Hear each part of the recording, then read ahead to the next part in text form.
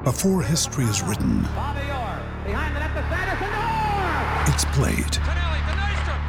Before it's frozen in time, it's fought one shift at a time.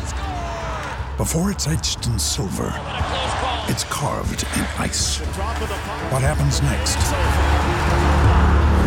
will last forever.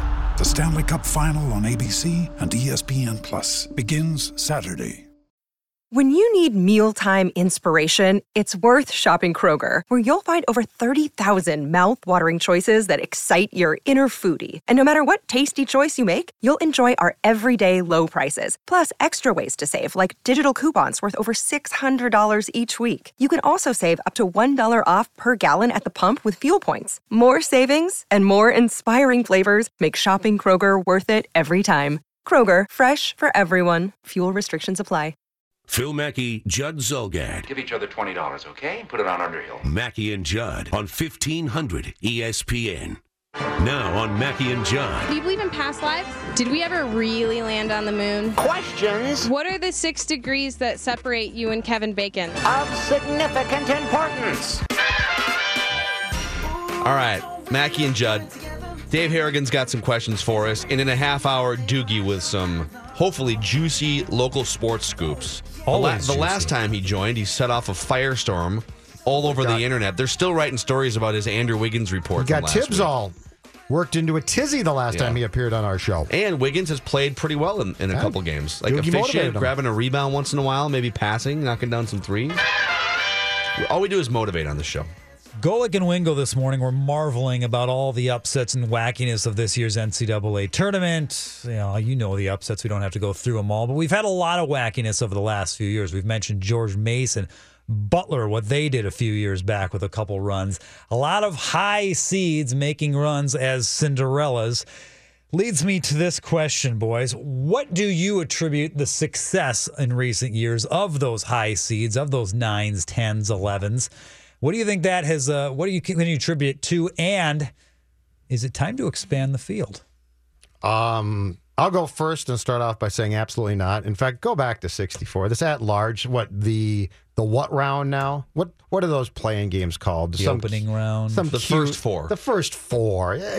Go back to 64. It's good bookend branding. It's first four and final four. Go back to I think they should pause it in the middle, too, and do like a middle four. Exactly. So... Go the quarter of the way done four. Da da da da da da da. Boom. So friends, I would encourage you to go back to the 64 team field. I attribute it to the fact that the power schools, while the big schools can still get top talent, there is more talent. It scatters more now. It used to be when I was a kid. The talent went to all of 12 schools, let's say, 15 schools. Now you've got AAU kids who at times can be very good, and they're going to smaller schools and playing in different programs. And I really think what we're seeing now is you have more talent. And I'm not saying it's perfect talent, and I'm not saying they're fundamentally sound consistently, but it's more talent spread out. And if you don't go to Kansas, your life does not come to an end. If you don't go to Kentucky, it's not the end of the world. You can go to a smaller school. And what we talked about last segment is true as well, which is if you go to a school where I'm never going to probably play in the NBA, so I'm staying for 4 years, and I got a good coach, and now I'm playing with 3 more kids who are there for 3 or 4 years, I've got a chance to beat you, even though you're more talented because you're 19 and I'm 22. So I think combination of things. I think just to spin off what you're saying, I think we probably overreact a little to the one and done stuff where it's just that we almost act like, well, there's 50 players that are leaving. It's not quite that aggressive in terms of program changing players that are leaving on a regular basis. There's only one Karl Anthony Towns in that draft. That being said, 20 years ago, Christian Laettner played out his entire career at Duke, right? He was in his early 20s by the end of it. And he plays with star freshman Grant Hill along the way. So you get both those guys on the same team. Imagine if Karl Anthony Towns was a senior this year, or a junior, whatever he would be, and also playing with these stud freshmen and sophomores. These power programs were not only able to get the best talent, but they were able to build those teams, and maybe you don't get as many great freshmen if you also have a senior great player. But my point stands, like you can build these crazy, like UNLV back in the late 80s, early 90s, if you're building up over the course of a 4-year career of a star player. And so now what happens is, like, Duke is still in the tournament, but 2 of Duke's 3 best players, Grayson Allen's a senior, but they've got Marvin Bagley and Gary Trent Jr., 2 freshmen who are incredible. And then Duke might win the whole thing, but when you have a team that's, like, Kentucky's the best example because it's 5 starting freshmen, and they run against Kansas State last night, in Kansas State's backcourt, which averages like 33 points per game combined, it's 2 juniors. And so those guys might not be as talented on the top end, but if you're going to give me a star collection of 4 or 5 young players, but then I run into like this veteran team, like Wichita State has done that to some teams before where no one's going to the NBA, but they're all like really good juniors and seniors, and Butler has had that in the past. So I think it's more just you're building up these quality, solid programs over time, and you got maybe a freshman star who comes off the bench with like a senior point guard, senior shooting guard, and a junior rebounding machine. And those teams with more experience have a better chance to pull upsets from a seeding standpoint. That's my amateur take on it. Good enough. I've been upset all day today. People have been pushing my buttons, obviously the 2 of you, but it began far before the show began when Kenny Olson decided to just flat out of the blue make the statement that Ore-Ida tater tots are better than any tater tot you can get prepared at a restaurant, watering hole, cafeteria, downstairs, whatever. But that's a lot of pressure to prepare them the right way. Like, I see what your point of view is here. My point of view is Kenny is an idiot and he's wrong. Ore-Ida tater tots are lovely. They're just fine, but if you get them freshly prepared, fresh out of the fryer, it's 10 times better than your frozen tater tot out of the oven. It's just like any frozen pizza. You can have a wonderful frozen pizza, but if you get a great freshly prepared pizza, sorry, it beats frozen. Judd, I can see it on Monday already. Dave Harrigan here for Ore-Ida tater tots. Your top choice for stuffing your face on the weekends. Yeah. That's a pretty good endorsement right there. Not getting an endorsement. Don't be silly. So the question is, what's your most controversial, hot takey-ish, hot food-related take? You know, I've thought about this one. I've never said this before. I've never admitted this to myself. I could go the rest of my life and never eat turkey, and I would be fine. I would be fine the rest of my life if I never had another bite of turkey ever again. I don't think that's controversial. It's like totally the most popular. It's one of the most popular 2 or 3 meats in the country. I mean, we have a holiday that's built around turkey, for God's sake. Do you eat deli sandwiches at all? Because I would think that's how most people consume turkey. I used to eat a lot of deli sandwiches. I'm not really a deli sandwich guy anymore. I mean, I'll eat deli sandwiches. When I go to Subway, I usually get either the tuna or I get the just the Veggie Delight with everything. And that's good for you, actually. The tuna's not. The Veggie Delight is. That's great to hear, Judd. Thank you. I look at the calorie counts.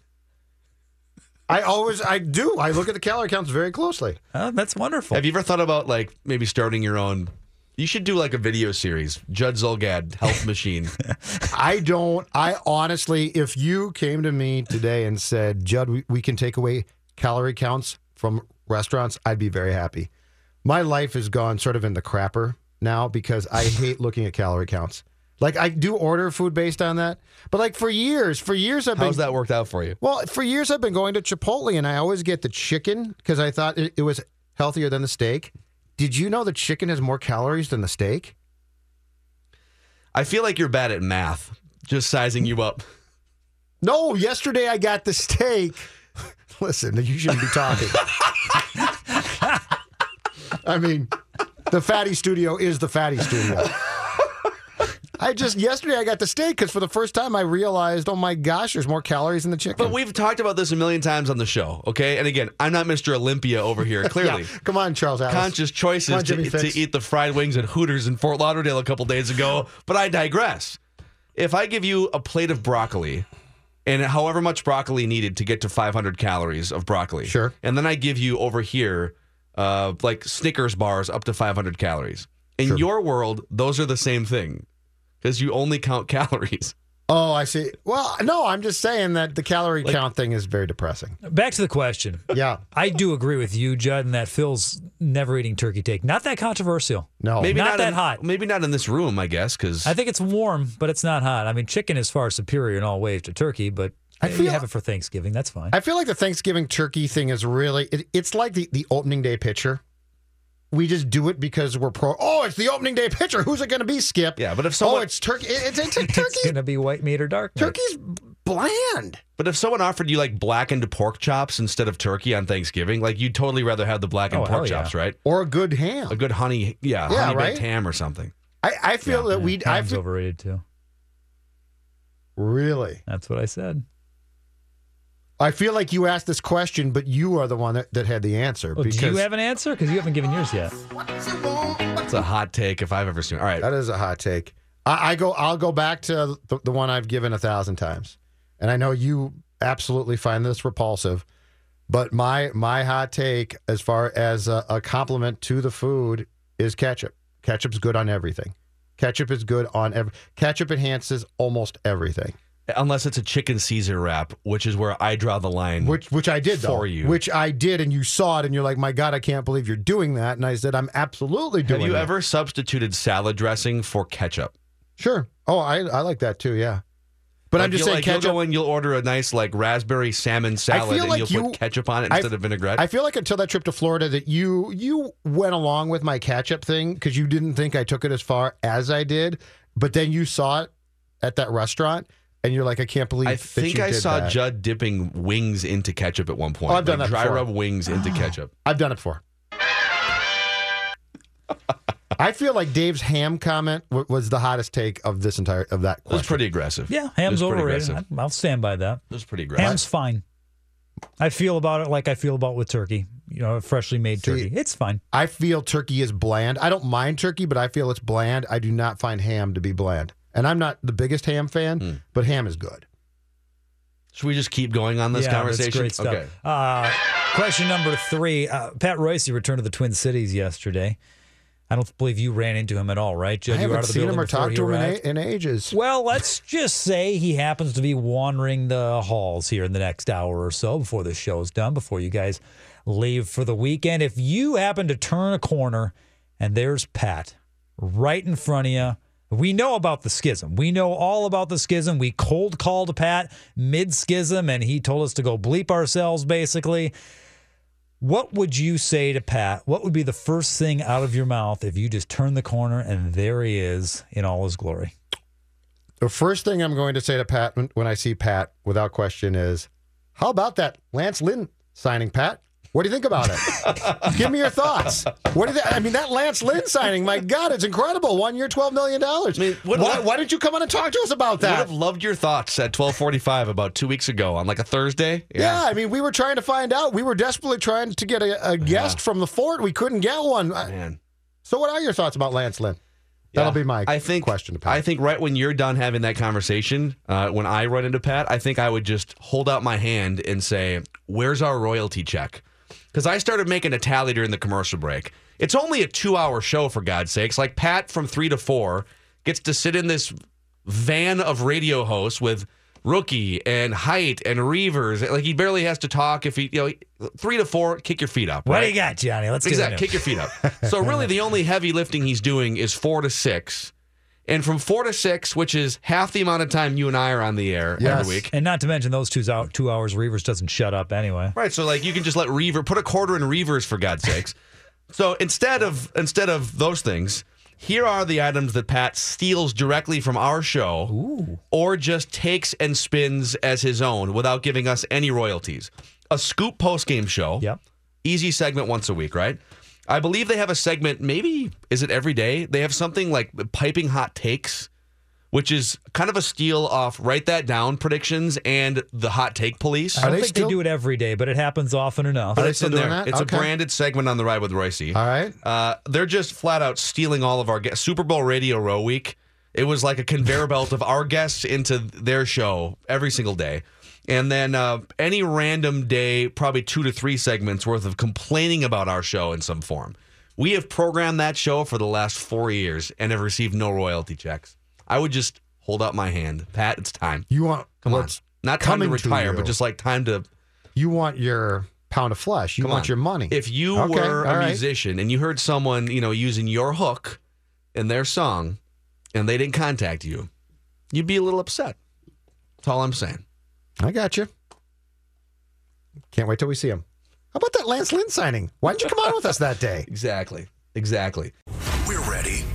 Are you? The Mackie and Judd Show rolls on. Ready, master control? Ready, switch on. This is 1500 ESPN. Good to see the Miguel Sano weight loss plan has taken effect this spring. We're watching the Twins on FSN right now. You know what? That's the biggest I've ever seen him.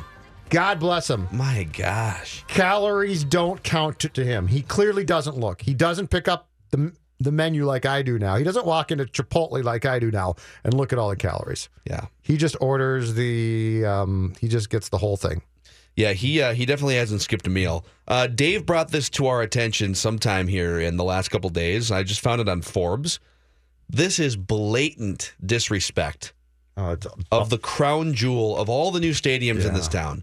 Target Field, I think, remains the crown jewel, right? It's like they add new bars every year. It's the product on the field is actually good now for the first time in a long time. Bat and Barrel now. The Bat and Barrel bar. I can't wait for that one. It's a great. Well, you're being sarcastic. I'm being serious. I think it's a great ballpark. It's a great ballpark. I'm not happy about Bat and Barrel. That's all. So Forbes.com, ranking all 30 of MLB's ballparks, first to worst.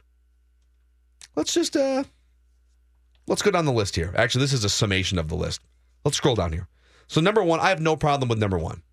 AT&T Park, San Francisco, opened in 2000. It's if you're a baseball fan, you haven't been there, go plan a weekend or whatever and go see a Giants game there. I've seen It's a ton of fun. Not been inside. It looks fantastic. Ocean behind it. Yep. You name it. McCovey Cove. Yep. Number two, Camden Yards. That's been open for 25 years now. But the first one, that was the first retro ballpark, so that's okay to me too. The first, what do you mean? The first new ball? That was the first new ballpark to look like an old ballpark. Okay. Because the White Sox opened The warehouse and the stuff. new Comiskey opened in 91, and it was built like a football stadium basically. Yeah. And Camden was the first one where they actually got the HOK people to design it in the form of a throwback ballpark. They call it Retro Classic. Yeah, so Retro Classic. But it's a great ballpark. I still like it to this day. Number three, Busch Stadium. So it's now the third Busch Stadium. That's ridiculous. Opened in 2006. I've been to one game there, and the Cardinals fans are fantastic baseball fans. That ballpark has no business being in the conversation with Target Field. Number four, Dodger Stadium, followed by PNC Park and Coors Field, a couple newer stadiums. I've never been to PNC, been to Coors. Those are both, I have no complaints about those being high on the list. Yep. Fenway Park, Kauffman Stadium, number 8. I've never been there. I've been I've seen pretty it, cool. but I've never been there. It's pretty cool. Never been it's- inside there, I And should they've got a cool little Royals History Museum and stuff. All right. Nice to gloss over Fenway, but go ahead. Well, we'll get back because I think Go how through you the feel about the rat trap. But that's the thing. How you feel about old ballparks is going to factor in here. So Fenway Park definitely up there in terms of age, next to Wrigley Field. Actually, Fenway opened before Wrigley. Petco Park 9, Wrigley 10, Safeco 11. The new Yankee Stadium is 12th, which makes this list absolutely. This list loses all credibility by putting the new Yankee Stadium 12th. I have never heard a positive review from anyone who's been there of that park. Number 13, Citi Field. 14, Globe Life Park in Arlington, the Rangers ballpark. Which is also being replaced, by the way. 15, Comerica Park. And 16, Target Field, just ahead of Miller Park 17. Mm-hmm. Target Field and Miller Park should not be next to each other on any list that doesn't involve geography.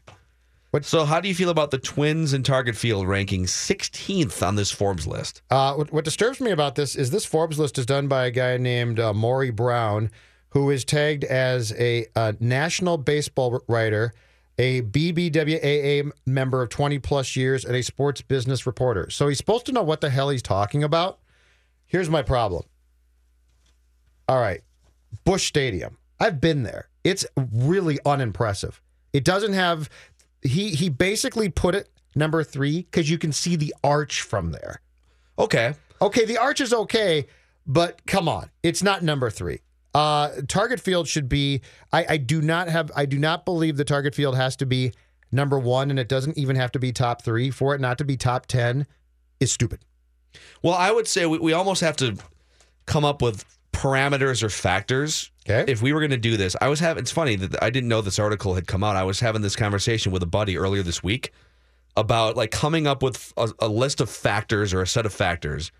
And then based on those factors, and I don't know how you would have a vote or whatever, you could actually scientifically determine, what the best stadiums are according to the people who experience baseball in those stadiums. So I think there for sure has to be, to the arch point, a scenic or surroundings factor. Sure. Like the fact that there's an ocean that, you're overlooking a bay in San Francisco. And PNC Park has a great view too. Sure. Target probably should be a top 2 park. Target Field has an awesome skyline view. Yep.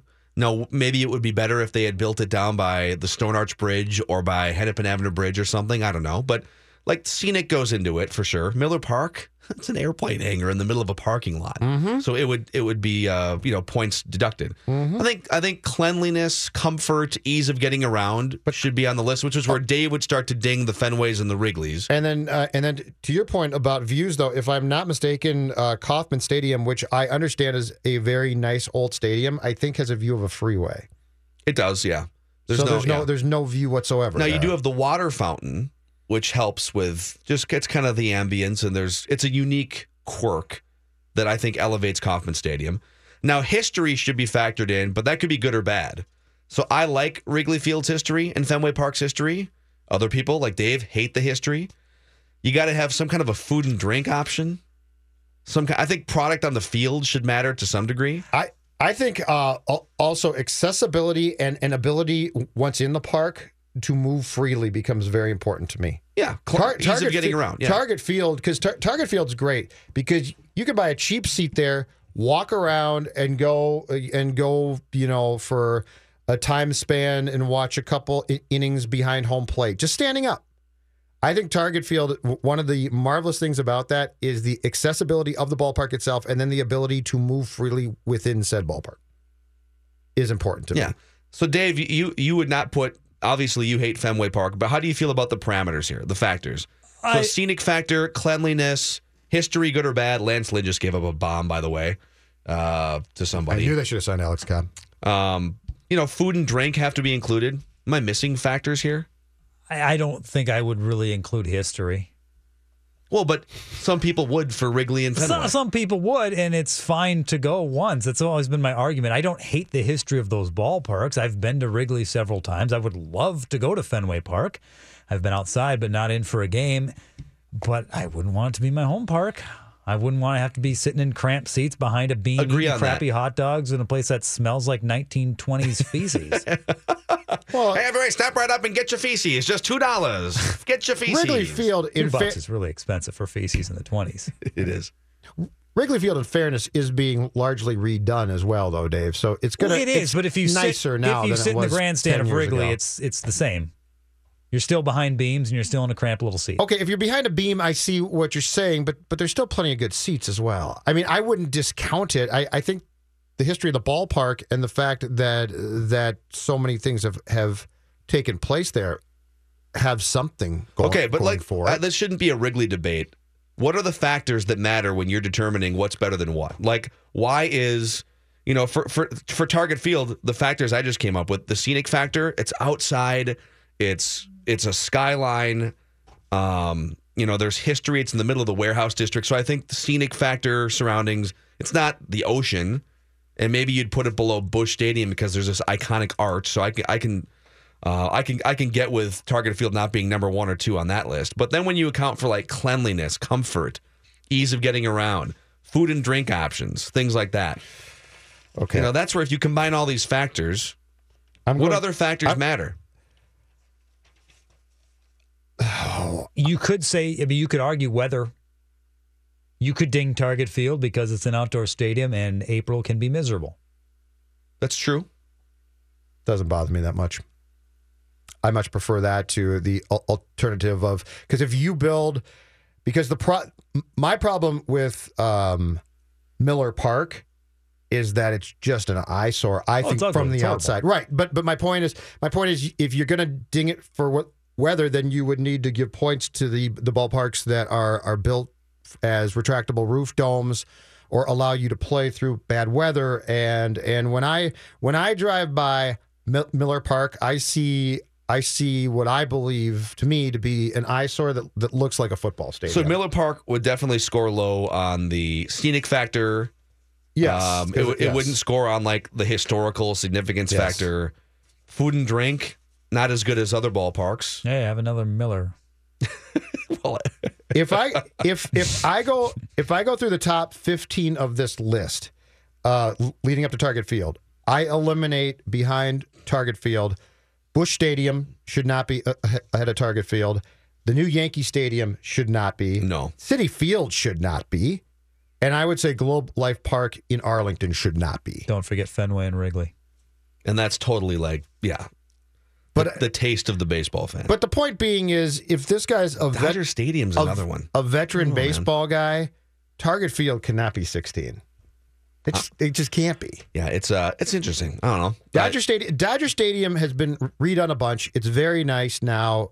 It's got history, but it would fall in, I think, to the category of what Dave is saying, which is you can either think that that's fantastic or be like, it's a little bit old. Tweet us at Phil Mackey at 1500 ESPN Judd. Doogie's coming in here. Maybe he'll float something else that makes national headlines by the end of this scoop segment. We'll see. Phil Mackey, Judd Zulgad. What are you trying to prove here anyway? I'm studying the effect of negative reinforcement. Mackey and Judd. The effect? I'll tell you what the effect is. It's pissing me off. On 1500 ESPN.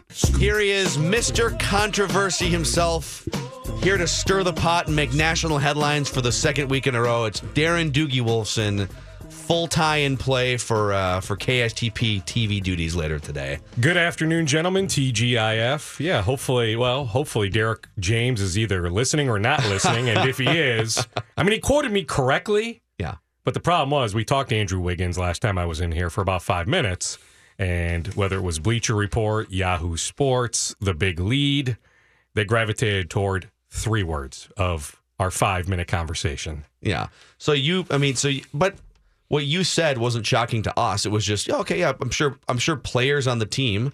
I think what caught people off guard was more Wiggins complaining to teammates, but you could take that any number of different. So follow up on it. I know it's probably been a crazy week and a half for you. Might be too strong. Certainly has brought up the topic with some guys in that locker room. Not all the guys. He has not gone to Tibbs. So you can classify it however you want to. It's not that big of an issue. Yeah. It's not in Andrew Wiggins' DNA to be a malcontent, to pout, to be a distraction. He's far too passive. So, you can interpret it however you want. I can tell you some fallout from that headline that was on Bleacher Report, because Bleacher Report has 6.5 million Twitter followers.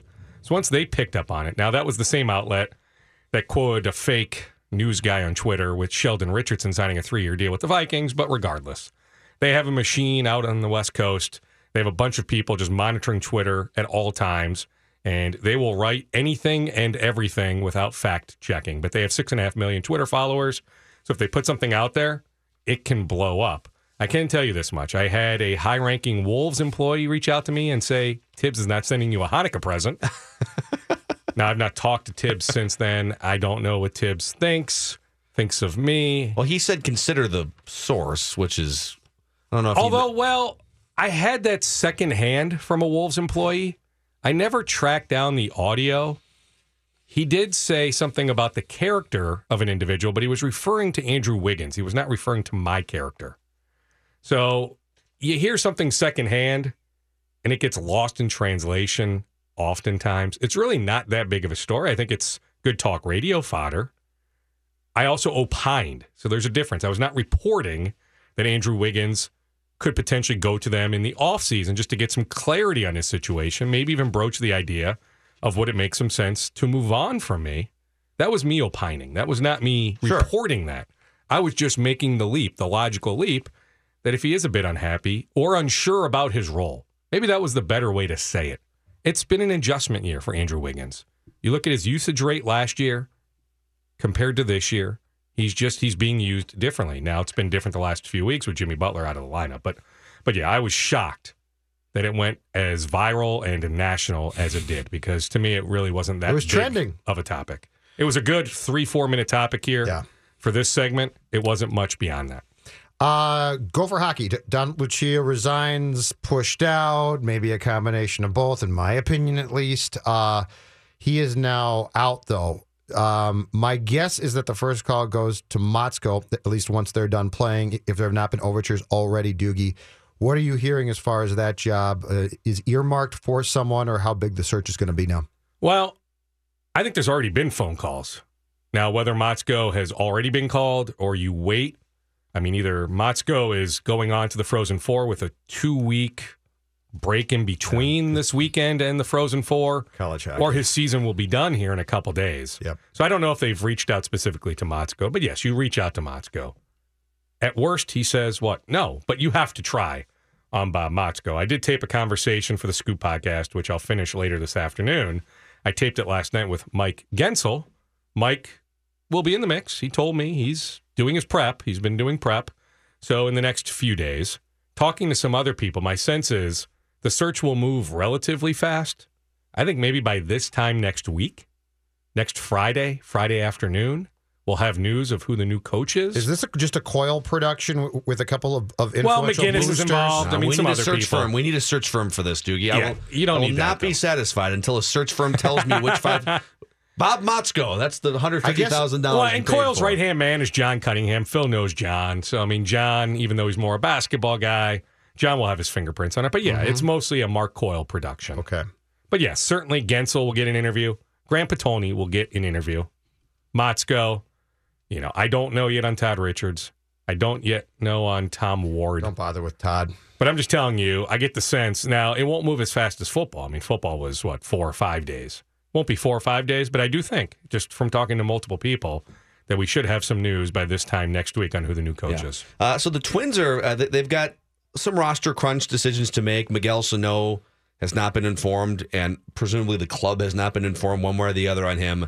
What are you hearing about Twins roster decisions, or what are you able to speculate with educated guesses, Doogie? Well, I know that Mike Napoli's camp reached out to Derek Falvey today. Yeah, he was to released. See, yeah, the Indians let him go. Could the Twins use some power on the bench? Would there be some interest? I haven't heard if the message has been returned, but I mean, that's what agents do. I mean, they're reaching out to Falvey and Levine pretty regularly. Adam Rosales was just released by the Phillies, an infielder who can play shortstop, second base, third base. Had a good run a couple years ago with the Padres. Early 30s. Presumably he'll land somewhere if you're looking for a backup infielder. Would he make some sense? So I actually think they'll make a move. I think maybe the 25th man on the opening day roster isn't currently on the roster. Okay. So they will pick up somebody in the coming days. How about that? I'll give you that. Okay. I don't know who it is. I thought Marrero was an interesting name. I heard on my drive-in, Dan Hayes from The Athletic on with you guys. Yeah. That Marrero of the Red Sox is out of options. Could there be a move there? So I think there's somebody out there that's on a different roster right now that will be in a Twins uniform in the next week. One thing I really like about this roster construction, the bullpen, for instance, Ryan Presley is a guy who could break out. Ryan Presley is a guy that has 95, 96 mile an hour fastball. I love his stuff. And he might be like your 5th or 6th. I mean, he might be in a 7-man bullpen right now. He's like 6th in the pecking order. And so what if a guy like him pops up, and now Addison Reed and him and Hildenberger continues his run from last year, right? I mean, they've put themselves in a spot where they don't have to just pray to God that these 5 players work out. You can send Alan Buznitz to the minor leagues. You're going to go back to AAA. Sorry. Fernando Romero, you're going to have to pitch really well in the first 2 months of the minor league season, and then we might consider. You're not relying on... You got more depth, I guess. Oh, I think they have more depth now than they've had in many, many years. Yes. I think AAA's roster is stacked. I mean, they can call upon a number of guys. I mean, Tyler Duffy, to me, has major league stuff. So Tyler Duffy will be back with the Twins at some point. Certainly Buznitz. Mm-hmm. Yeah, Romero will be up at some point. Gonsalves will be up at some point. The lefty they got from Arizona, he's got an option, right? So he probably ends up at AAA Moya. But he'll be back up at some point. They have so many different options. They love this outfielder, Lamar. But he'll probably start at Rochester. He's still with them, correct? He's still with them right now. He's yet. having a phenomenal spring. Now, depending on how much stock you put into spring numbers, I was told by somebody close to Lamar, he will accept a minor league assignment. So he's got an option to leave, but he's comfortable starting the year in Rochester. And Ibar said no, correct? Yes. He has said no. So he's got the didn't same accept agent it. as Miguel Sano. They figure he can land somewhere else. Dukes, from the people you talk to, what's the internal feeling, which they clearly probably don't want to share publicly, on the Sano situation as far as the amount of time this has taken? I predict it might come today, just because it's the Friday before Friday news dump. day, Yeah. Friday news dump. But if you're the Twins, and I understand it's sensitive, and Sano put himself in this predicament, so I'm not excusing it. But what are you hearing from people who are waiting and waiting and waiting and still don't have an answer on his status for the start of the season? Thad Levine gave me the political response. I had him on the podcast late last week, Scoop Podcast episode 134. Toward the end of our conversation, I just said, is it frustrating? What is taking Major League Baseball so long? And he said, hey, it's a thorough investigation. They can take as long as they want. I do get the sense that the Twins are hearing that it is absurd, the amount of people that Major League Baseball has reached out to. I mean, there's a blogger we know that Major League Baseball has reached out to. Like, why are you reaching out to a blogger? Well, this is where, I don't want to speculate too much. It's nuts, and I'm sorry, I'm fighting a little bit of a cold, so I needed to get some orange juice in me. But it is absurd, the amount of people that they have reached out to. I don't think it's absurd, because I think in this particular case, I think Major League Baseball wants to leave no stone unturned in terms of the story. There's holes to poke in the story that before there's things that I would want to know if I were investigating the same story. And I think Major League Baseball has taken 2 months to try and turn over those stones. But are you investigating just what took place at Ridgedale? Yes. Or that's more the than accusation. That? All right. Well, in this case, this blogger wasn't at Ridgedale that day. Well, whatever. What mall was? You're saying that? What are you saying, that they're interviewing people from the wrong mall, or what? No. What I'm they're saying trying to find out about his character. I mean, yes, okay, and people that also know the woman that's making the allegations. But that's fine, right? But if you've heard stuff secondhand, thirdhand, didn't experience anything firsthand, I think that's a slippery slope. I get no stone unturned, but I'm just telling you, I do think it's absurd, the amount of people they have reached out to. Yeah, and I guess, this is, I guess I'm fine with, in these cases where we're so quick to rush to judgment, and it's a difficult climate to navigate, we love to decide on something first and then backtrack and do, our due diligence on whether the facts were lined up. So if baseball wants to, now, is it annoying if I'm Derek Falvey that I'm trying to construct the damn roster of Paul Molitor and I don't know who my third baseman's going to be and my shortstop's out for 80 games? Absolutely. But if we're talking about labeling and branding a player, or vice versa, labeling or branding a woman one way or the other, I'm okay with talking to as many people as possible. That's my stance on it anyways. I'll leave you with this on Sano. I will continue to be surprised if it's a lengthy suspension. Could they suspend him for a game? Maybe that opening series? I suppose. But I'm just telling you, I don't expect it to be, a 15, 20, 30-game suspension. Would this be the first suspension for off-field conduct like this that comes without a police report? Because with Aroldis Chapman, there was a police report, I think there have right? been about 3 or 4 previous suspensions under this exact same rule, and I want to say they've usually, if not all, those have come with a police report. Yeah, I wouldn't know top of my head, but yeah, which would be possible. why they're trying to dig into his character. Sure. Because if you're going to suspend him for, let's say, 15 games or something, without a police report, it's going to be much more murky and dicey to do. Well, I mean, if they're trying to figure out his character, I mean, there are stories out there. So, I mean, I guess it's possible he gets suspended for a game or two. I'm just telling you, 30 games would surprise me. This is also where, and all sports are dealing with this. College sports, we've had a couple cases at the U of M where, all right, there's no criminal activity or nothing that rose to the level of having enough proof. Okay, so what is that middle ground, and how do you punish in that middle ground? And that's where this case lies with Miguel Sano. Very difficult, but you know what? I mean, I can't fault a woman if they don't go to the police, because there's so much shaming that goes on. We can't put ourselves in the shoes of these women that have gone through some of these things. So it's very, very complicated. How about that? Doogie, good stuff. Anything else quick before we send you back to TV land? I don't think so. No. No, hoping to connect with Tom Compton, the new Vikings offensive lineman, later today. I know he was meeting with his real estate agent this afternoon. Kirk Cousins' best friend. I'm waiting for that meeting to end, and hopefully I'll connect with Tom late this afternoon. Right on. That's Doogie from the Scoop Podcast and KSGP TV. You can subscribe and find his podcast on 1500ESPN.com, the new 1500 ESPN mobile app, or anywhere you would generally find podcasts. Mackie and Judd. Mackie and Judd are back. Now, you can tell when they're ready by poking them with your finger. On 1500 ESPN. Along with joining me tonight at Saks in Vadnais Heights, 5:30 to 7:30, and Matthew College tomorrow night, Willie McCoy's in Bloomington. You can join Johnny Height at 1500 ESPN at Wildboard Hopkins, 1 to 3 on Sunday for the Ultimate College Basketball Tournament viewing party. Basket pong, prizes galore, bracketology, and fantastic beer specials sponsored by Dos Equis. All the details on all the viewing parties, 1500ESPN.com, keyword events. Thank you, Dave. All right, Trey chimes in on our baseball stadium rankings discussion.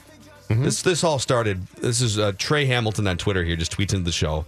This all started with Forbes ranking Target Field 16th out of 30, so not even in the top half of stadiums, which is just...